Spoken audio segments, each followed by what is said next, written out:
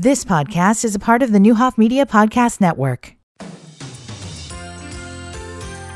Good morning. I'm Steve Brandy on WDAN News. Vermilion County received some great news recently on just how strong the 2022 growing season turned out. Vermilion County placed 6th in the state with a total of over 14.4 million bushels of soybeans, a 3% jump from 2021. For corn, Vermilion County came in 10th in the state at over 46.4 million bushels, an increase of 12% from 2021. The Vermilion County Farm Bureau's Tom Fricke says finishing between 4th and 6th in soybeans is pretty normal for the county, but a 10th in corn is extra special since quite often the Vermilion County total places just out of the top 10.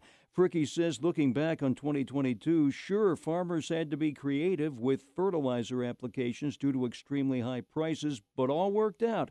Just the same, though, some are probably asking, what if? There's always the give and take calculations you have to do. Would you have produced more if you'd have put a little more nitrogen on? It's always hard to tell because the weather always has the greatest impact on how those two interact with one another. Fricke says there's no doubt one of the biggest reasons for 2022's success is that over the years, seeds have become more and more technologically advanced and therefore more resistant to trouble, such as some drought problems along the way or fertilizer variations. But there's certainly more that can be discovered. Whatever research is going on that can keep us going, probably one of the next things might be more temperature resistant to lower temperatures, but who knows? I mean, frost is still frost and freeze is still freeze, so there's only so much traits that can be bred into a plant. Far as the new planting season goes, yes, we had a mild February, and yes, we had a good dose of moisture last week, but there's much of unpredictable March to go. Planting is not a calendar thing. Planting's a condition thing. So you just have to wait and see what those conditions are. As Fricke mentioned a while back, some farmers may be holding their breath because a very mild February can be reminiscent of 2012, when a mild February was followed by a growing season of significant drought.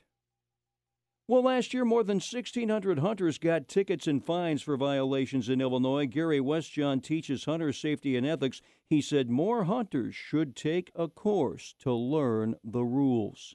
A common rule that hunters on the lazy side break, he says, is failing to unload a gun and put it in a zipped-up or latch-secured case when transporting the gun in a vehicle. It is illegal to have a loaded gun in any vehicle. 20 seconds to zip it up. You